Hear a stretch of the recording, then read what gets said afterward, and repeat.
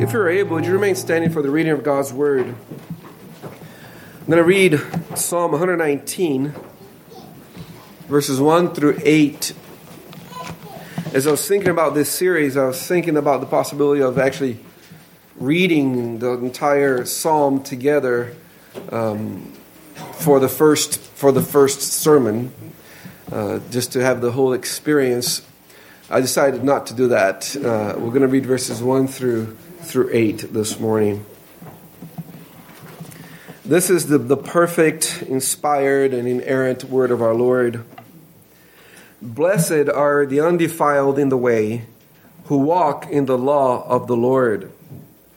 Blessed are those who keep his testimonies, who seek him with the whole heart. They also do no iniquity. They walk in his ways. You have commanded us to keep your precepts diligently. Oh, that my ways were directed to keep your statutes. Then I would not be ashamed when I look into all your commandments. I will praise you with uprightness of heart when I learn your righteous judgments. I will keep your statutes. Oh, do not forsake me utterly. This is the word of our Lord. Let us pray together. Father, we pray that you'd open our eyes to see wonderful things concerning your law from this passage, from this psalm. And we pray that as we consider the entire psalm through the weeks and months to come, that you would revive us to love you and to love your word. For asking in Jesus' name, amen. Please be seated. I have been planning or considering the series on Psalm 119 for a while now, probably a year or two. But I've been very scared of it. I didn't know if it would be a monotonous series because of the theme of the psalm, or that I would actually have the ability to get my mind around it to be able to preach it to you. But and another thing that scared me is the amount of stuff written on Psalm 119, and to be able to get a good sample of what people have thought about. It's a lot of time. We're going to take a look at a couple things here in a minute. And having considered that, consider my fears, perhaps even my laziness, I thought, a series on sermons on this psalm, more precisely 23 sermons on this psalm, will help us grow in our passion and our love for God's word. My hope is that this series of sermons, this soul-stirring, life-changing, heart-strengthening, spiritually revitalizing, and refreshing study that God uses to revive us as a church and as individuals. And I hope and pray that God will do that for my own heart and for all of our hearts as we go through Psalm 119 together. Many Bibles have Psalm 119 in the middle, depending on the pagination. You open your Bible right in the middle, and that's Psalm 119. All of our Bibles are going to have it fairly close to the middle, to the center of the Bible. Technically, in the English Bible, Psalm 117 is the middle chapter of the Bible. There's 594 chapters before chapter 117, and there's 594 chapters after chapter 117 of the Psalms. But Psalm 119 is pretty close to the center, and it is fitting that right here, near the very heart of God's Word, we find this psalm, Psalm 119, the psalm of a man's passionate heart for God's Word. Near the actual center of the Scriptures, we find a psalm that actually speaks of the centrality of the Scriptures in everyday life. And this psalm speaks of what is at the core of being a Christian. It is of being a Protestant Christian. James Boyce years ago wrote an introduction to, more of a preface to John Calvin's sermons on Psalm 119. John Calvin preached 22 sermons on this book, this chapter, and Boyce added a preface to it. And in the preface, Boyce says, when the Protestant Reformation took place in the 16th century, And the truths of the Bible, which had long been obscured by the traditions of the medieval church, again became known. There was an immediate elevation of the Scriptures in the Protestant services. John Calvin in particular carried this out with thoroughness, ordering that the altars along the center of the Latin Mass be removed from the churches and that a pulpit with a Bible open be placed in the center of the building.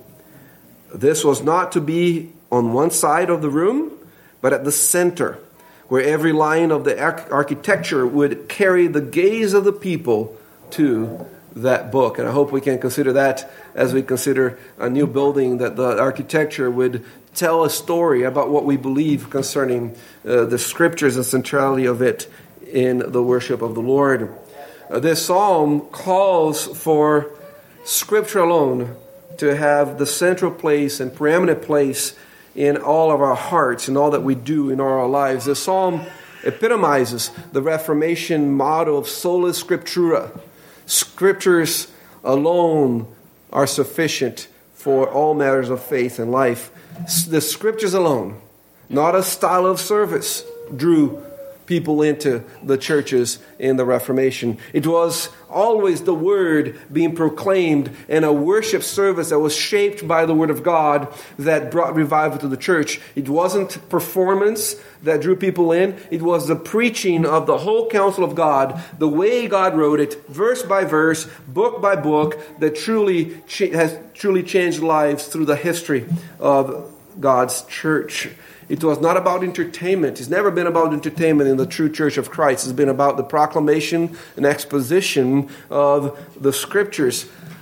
Nothing is more relevant for us. Nothing is more relevant to every age than the Scriptures.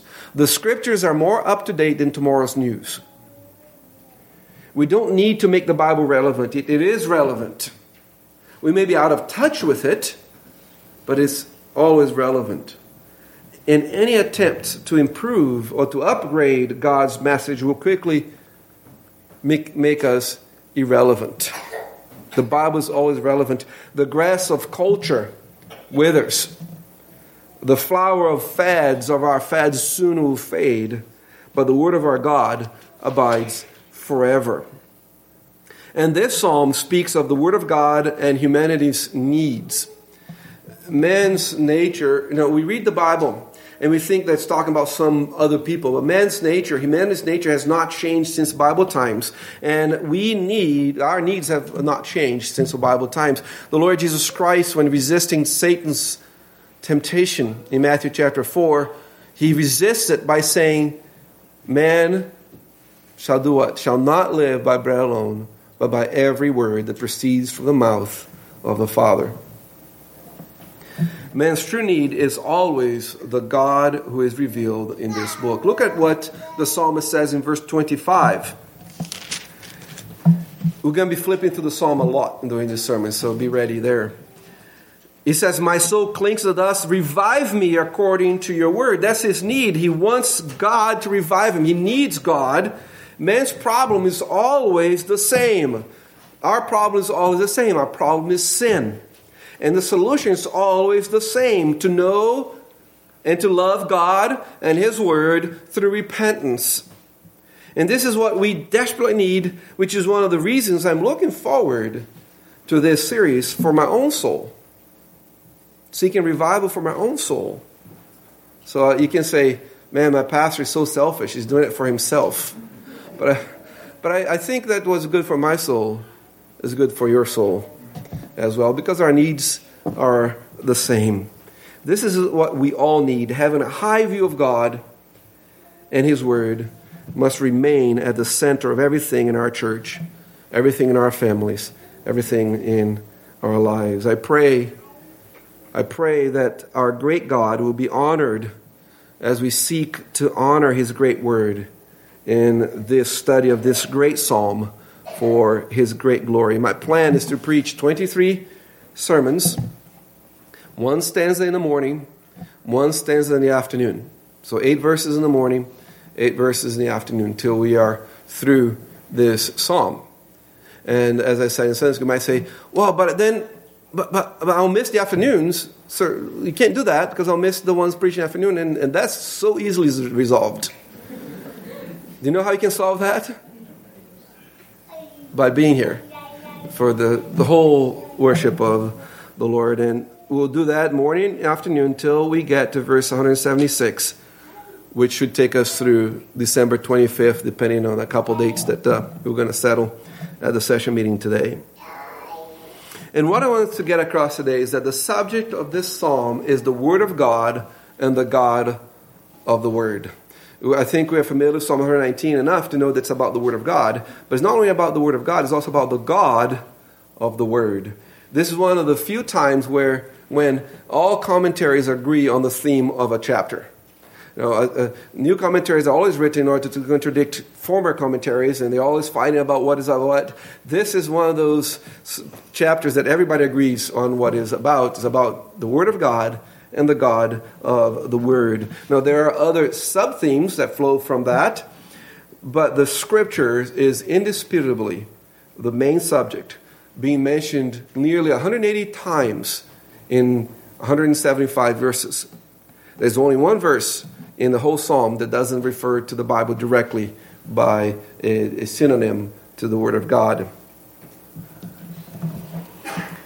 Even if you just looked at the first 8 verses that we read, you're going to see that each one of those verses has a reference to the Bible. The author uses 8 terms to refer to the Bible.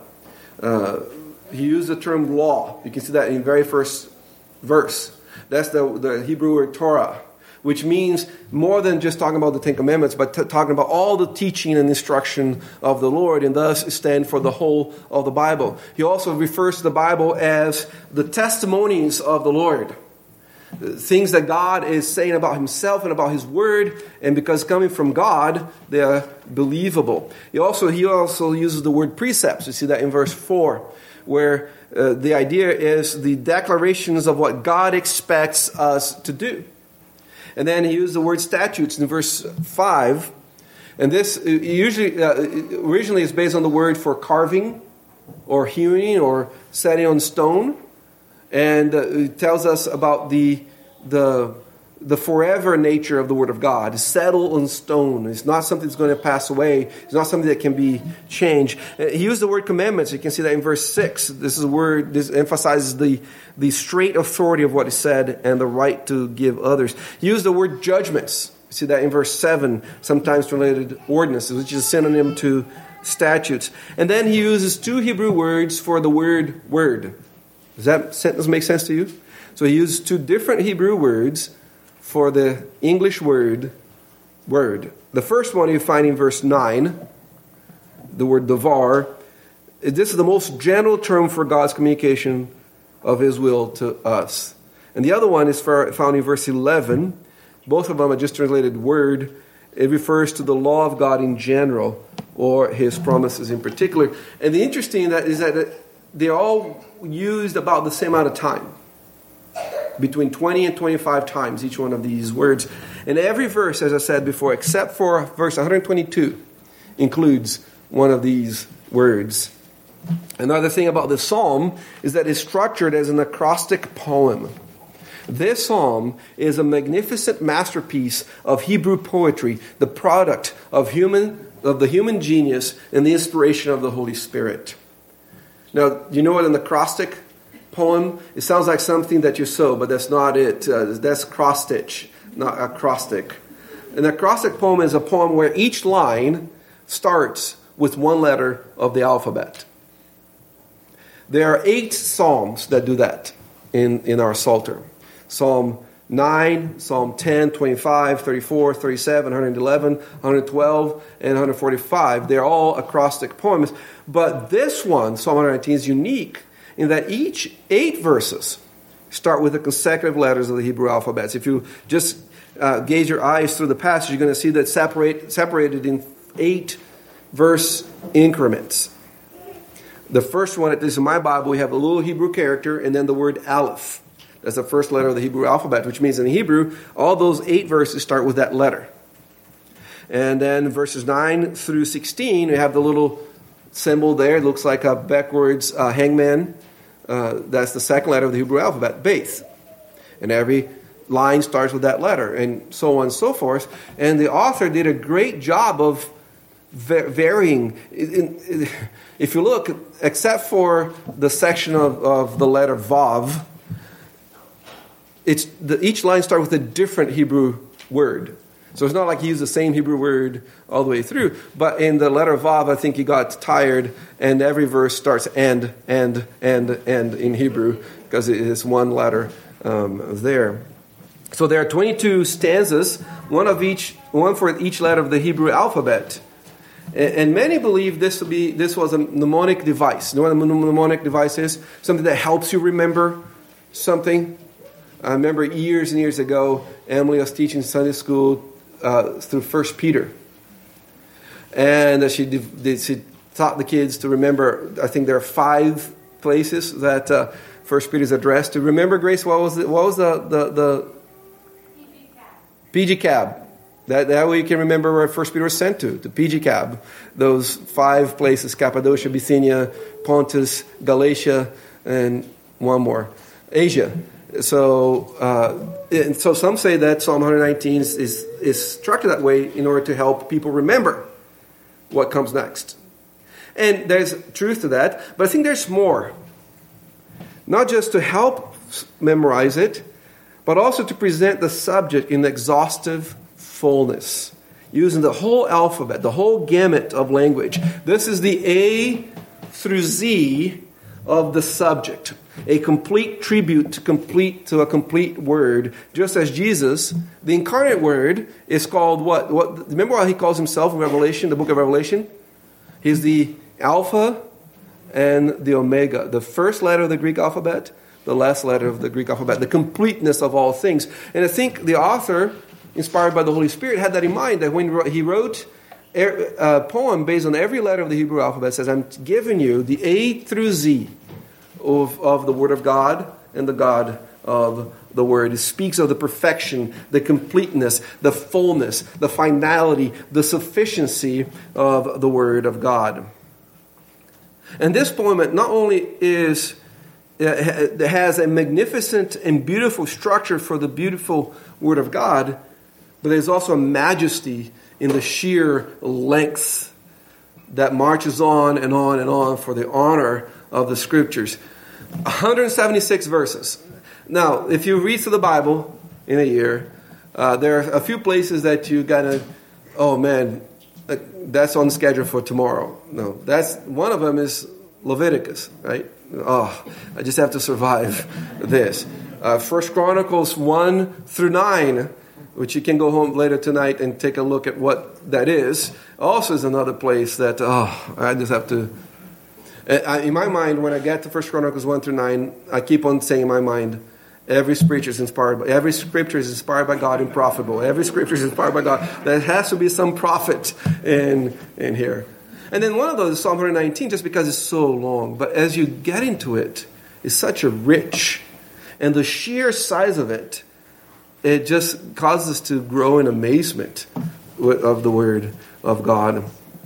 Psalm 119 has been called the Mount Everest of the Psalms, towering over the rest in its massive size, its majesty, its matchless tributes to the matchless Word of our infinite and awesome God, who reflects His glory and greatness in His Word and His Son.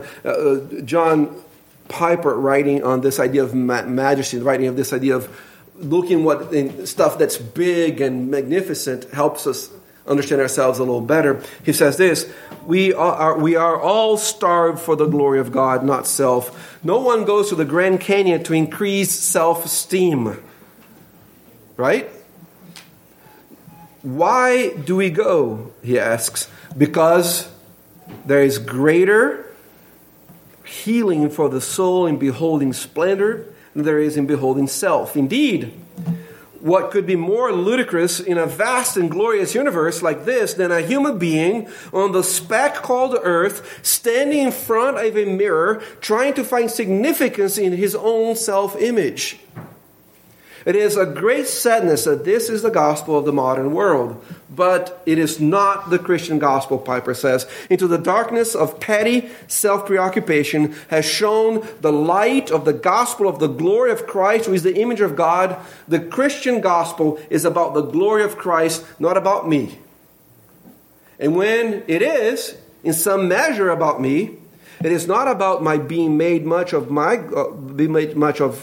God, but about God mercifully enabling me to enjoy making much of Him forever. And the size of Psalm 119 reminds us of that. As we just look at this Mount Everest of the Psalms, or this Grand Canyon of the Psalms, I pray that we can lose ourselves in it and find God instead of ourselves. But what is so great about wonders like the Grand Canyon or the Alps or Mount Everest is that the focus is on majesty, not on me, not on you. In life, less refreshment and joy are found to the degree that the focus is not on man, not on us.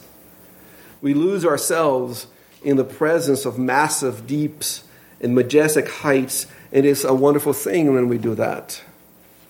The greatest refreshment of mind and health for our soul and the greatest happiness for our hearts come from great splendor, not from great self. It comes from basking in true beauty, rejoicing in true glory, delighting in the manifold splendor of God and His revelation. And nowhere is the splendor of God's Word more on display. Nowhere is the majesty of Holy Scripture clearer. Nowhere is the soul-satisfying, passion-producing Bible more celebrated than in Psalm 119. This is a much beloved psalm through history, if you can count the amount of stuff written on it as a sign of love for it. In his Treasury of David, Charles Haddon Spurgeon has 349 pages on this psalm alone. There's almost a whole book on this psalm alone. Spurgeon, who certainly was not intimidated by mere manning his preaching, was intimidated by this psalm. It was the last one he wrote. He spent 20 years writing on the Psalms, and this was the last one. He couldn't get to his mind around it till the very end. He wrote, "I have been bewildered in the expanse of the 119th Psalm. Its dimensions and its depth alike overcame me. It spread itself out before me like a vast rolling prairie to which I could see no bound, and this alone created a feeling of dismay. It threatened a monotonous task, although the fear has not been realized.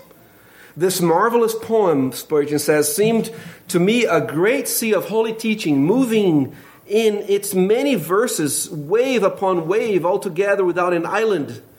I confess I hesitated to launch upon it. Other psalms have been mere lakes, but this is the main ocean. It is a continent of sacred thought, every inch of which is fertile as the garden of the Lord. It is an amazing level of abundance, a mighty stretch of harvest fields." And he wasn't the only one to say things like this. Charles Bridges, a 19th century Church of England evangelical preacher, wrote a book of sermons on it, 481 pages. 22 sermons, 481 pages. Most impressive of all the writings on Psalm 119 is Thomas Merton's 3 volumes on Psalm 119. Yes, exactly, Julius. That is a lot of writing. Thomas Merton was one of the most prolific of the Puritans. His writings are very beneficial. They're not helpful when you're preparing a sermon because you have to read thousands of pages to figure out what one verse means. But as far as just devotional value, it has a lot of value. So he wrote 3 volumes on Psalm 119, each one at least 600 pages, to a total of 1,677 pages on Psalm 119, 190 sermons on Psalm 119. So it's more than one sermon per verse that Thomas Merton preached. I have the books, not planning on reading it, but I'll tell you right away for the purpose of this sermon. More like what I'm trying to do, Calvin himself preached 22 sermons on Psalm 119. Augustine, who lived some 16 centuries ago, one of the most prominent church fathers, pre-Reformation church fathers, gave himself to a lifelong study of the Psalms, and even he hesitated to try and plumb the depths of the 119th chapter. He too waited to the end of his life to write on this psalm. A commentator on the life of Augustine says this. It says, among his voluminous works of comment on the book of Psalms, he, that is Augustine, delayed to comment on this one till he had finished the whole Psalter, and then yielded only to the long and vehement urgency of his friends, because, Augustine says, as often as I essayed to think thereon, it always exceeded the powers of my intent thought and the utmost grasp of my faculties. So one of the most intelligent men to ever live, Augustine, said, this one pushed me to the limit. And I hope we are pushed to the limit of our faith as we grow, as we expand. There's no growth without expansion, right? There's no growth without some sort of stress and so on there.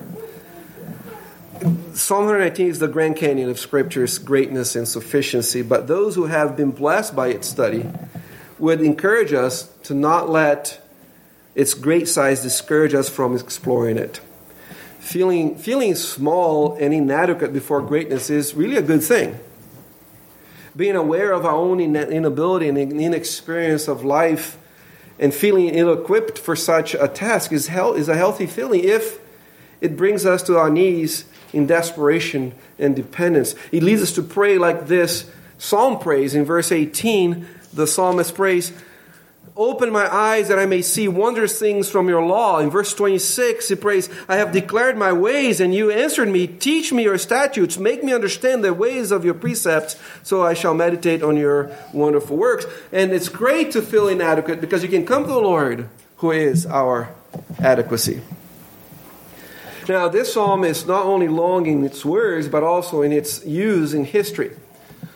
George Wishart was the Bishop of Edinburgh and also the mentor for John Knox. John Knox is said to stand before the pulpit with his sword drawn while Wishart preached, so that if anybody tried to approach the pulpit to kill Wishart, Knox was there ready to chop his head off with the traditional Scottish sword that I forget the name of it. It was a broadsword, but there's a name to it. That's the claymore.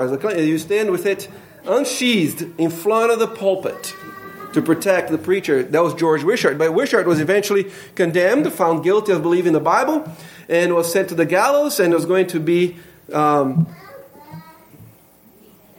beheaded, but hung. Yes, sorry, I'm a little tired of words that are escaping my mind. And when upon the scaffold, Wishart availed himself of the tradition that permitted the condemned to choose a psalm to be sung. So he chose the 119th psalm to be sung.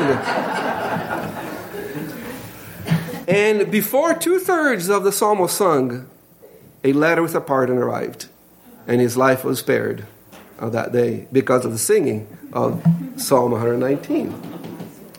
John Newton tells a story of a preacher by the name of William Grimshaw.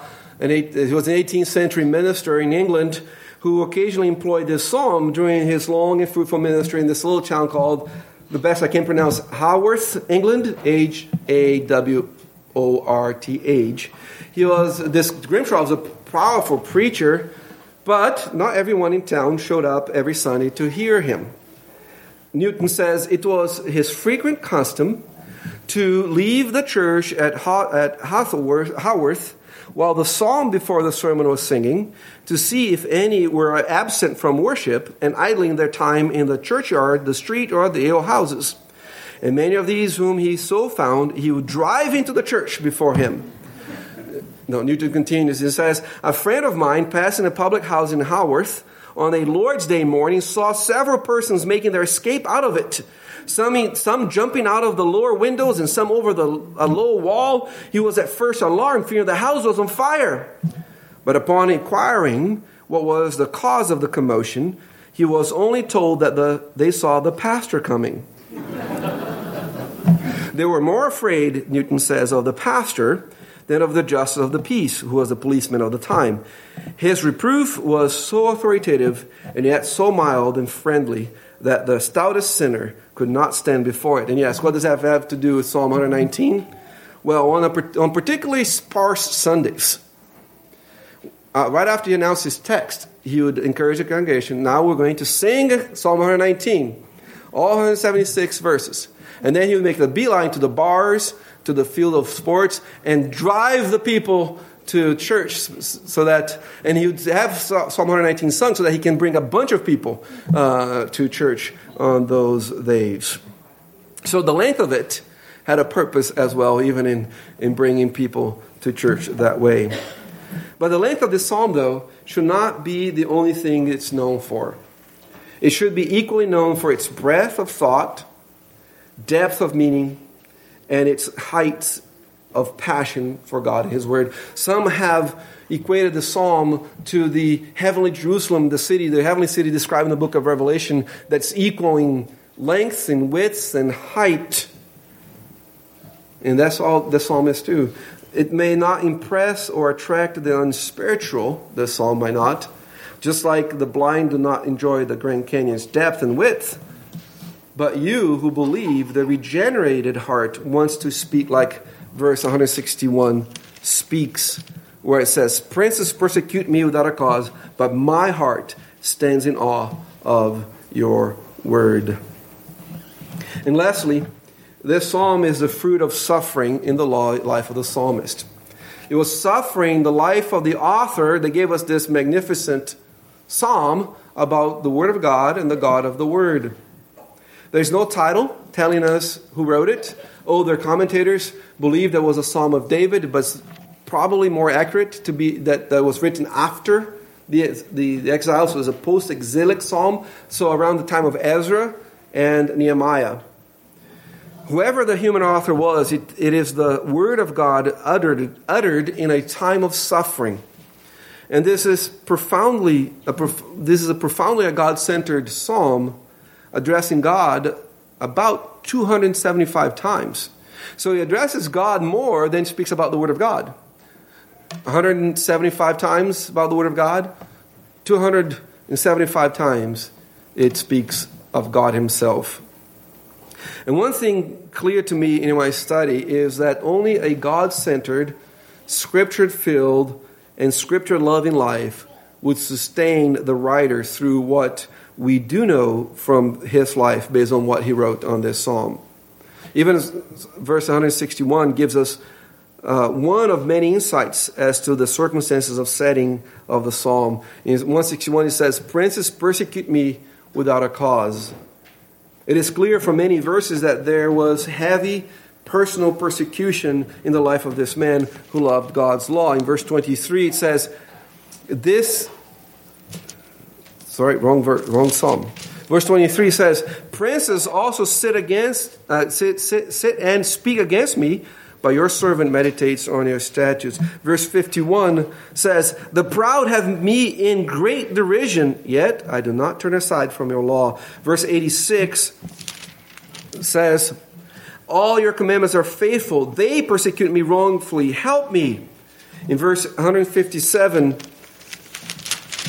it says, many are my persecutors and my enemies, yet I do not turn from your enemies. So if you think you had a rough week, listen to what was going on in the life of this man. In verse 61, he says, the cords of the wicked have bound me, but I have not forgotten your law. In 110, he says, the wicked have laid a snare for me, yet I have not strayed from your precepts.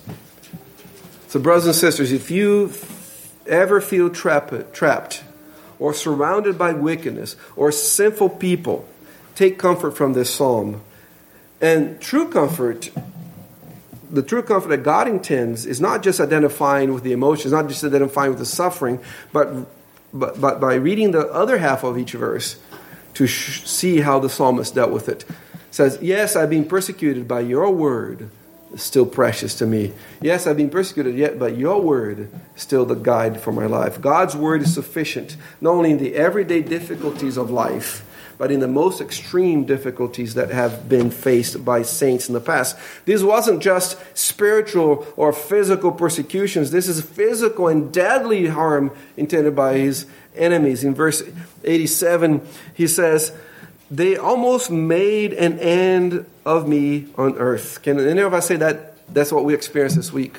Yeah, this is what this man, and yet he's able to say, but I did not forsake your precept. In verse 95, it says, the wicked wait for me to destroy me, but I will consider your testimonies. And as we study through this psalm, I hope it will become clear to us how a high view of God and his word and a high love for his law is what will guide us through the valleys and shadows and pits as we journey through this canyon of life's rugged terrain. Whatever the source of your afflictions or sufferings of difficulties, this psalm gives help and hope. In verse 143, the psalmist says, trouble and anguish have overtaken me, yet your commandments are my delight. In 153, he says, consider my affliction, deliver me, for I do not forget your law. In 157, many are my persecutors and my enemies, yet I do not turn from your testimonies. We already saw 161. 165, it says, great peace have those who love your law, and nothing causes them to stumble. And then lastly, 167, my soul keeps your testimony. I love them exceedingly. I want to be able to pray like this man. I want to be able to pray like this man. I want to be able to be more like this psalmist. I want to truly believe and preach and live like I believe these truths. And I pray that that is your desire as well.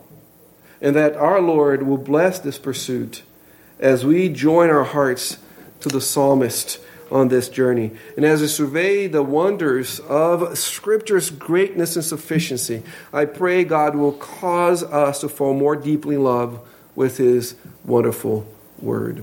Let us pray together. Father, thank you for your word. We pray that your Spirit would wield it and that he, holding your word, would have his way in our lives. For asking in Jesus' name, amen.